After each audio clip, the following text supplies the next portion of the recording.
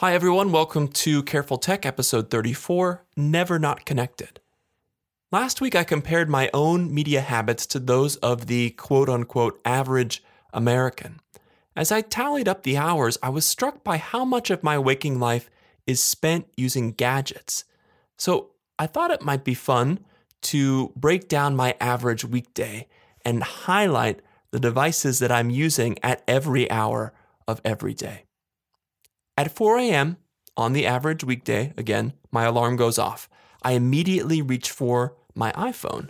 I spend half an hour, 45 minutes, sometimes up to an hour catching up on Twitter via Tweetbot.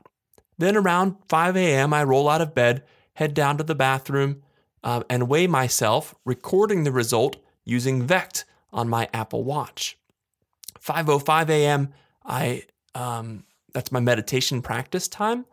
I time my mindfulness sessions using Headspace or more recently Insight Timer on, again, my iPhone. 5:30 a.m., that's my goal to be seated in front of my laptop writing. I typically draft my posts in Sublime Text on my HP ZBook, then queue up each article in WordPress. 6:30 a.m., I'm exercising, assuming that writing hasn't eaten up extra time. I track workouts on the Apple Watch, and I usually listen to podcasts using Overcast on my iPhone, since podcasts on the Apple Watch are a no-go. By 7:30 a.m., I'm hopefully headed towards the shower and getting ready for work. This is one of the few gadgetless reprieves in my day, although lately I have taken to wearing my water-resistant Apple Watch in the shower because it's helpful to know how long I can be lazy under that hot water before I have to dry myself off and punch the clock for work, which starts typically around 8 a.m. I work in communications for a commercial real estate firm, and my typical day at the office involves writing, some light graphics editing, some layout work, all of which keep me tied to my laptop, which is docked and connected to 3 external Dell monitors that ring my makeshift treadmill desk. That brings us up to noon.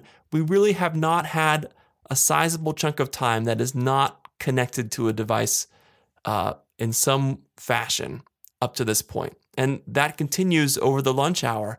I often listen to podcasts on my iPhone while I cook and then browse Tweetbot as I eat. When I can squeeze it in, I record this podcast using my laptop during this lunch break too. By 1, I'm back at work, more laptop use. 5 o'clock, I'm leaving work. It's time for dinner prep and some family time. And this is the only real stretch of the day where I truly set aside my devices. We may play some music on the Amazon Echo in the kitchen. My daughter is currently in love with the song Monster Mash. Thank you, Halloween. Or we might snap a few photos if she's being particularly cute. For the most part, though, we aim to be present to each other during these pre-bedtime hours. But by the time we hit 7 o'clock, our toddler is in bed, devices are back out, my wife and I collapse in front of our Roku TV to enjoy an episode or 2 of our favorite shows. Stranger Things, Great British Bake Off, Silicon Valley, Star Trek Discovery. Those are some of the shows we've been watching recently. When one of us is away for the evening, we each have our personal favorites. I've recently gotten into Halt and Catch Fire, which is fantastic. Regardless of what's on the TV, though, our primary attention is directed to our phones. My wife gravitates to Instagram and Facebook. I'm almost always on Twitter. Around 8:30 p.m., yes, I go to sleep like a 70-year-old man. I'm into my evening bathroom routine, brushing my teeth while scrolling through Tweetbot on my phone. Honestly, the main reason that I hate flossing is that I need both hands to do it, and that means I have to set the phone down. It may be a sign that I have a problem.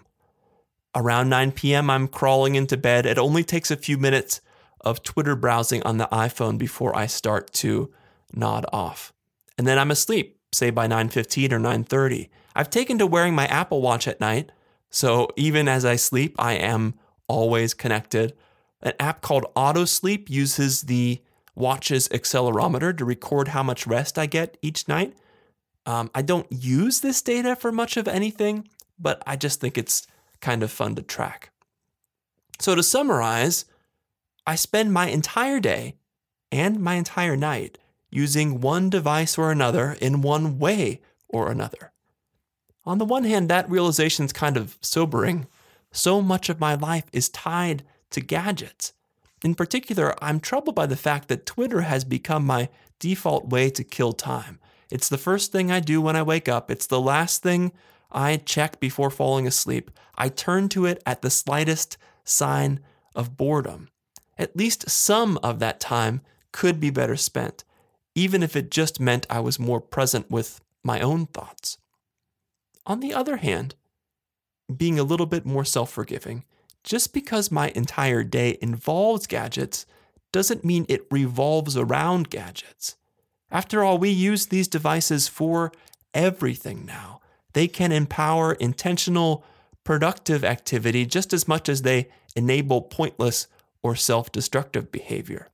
For example, my iPhone-led meditation sessions are definitely beneficial, as are the sleep and exercise tracking made possible by my Apple Watch. And I don't feel guilty that my work life requires constant connectivity. That is the norm now for most knowledge workers, for better or worse. Thanks very much for listening to this episode of Careful Tech. You can check out the podcast on Twitter at Careful Tech or on the web at carefultech.net. You can follow me at Matt Hauger, Hauger. I would love to hear from you if you have thoughts on this topic or things that I might cover in the future. Again, thanks for listening. I'll talk to you next time.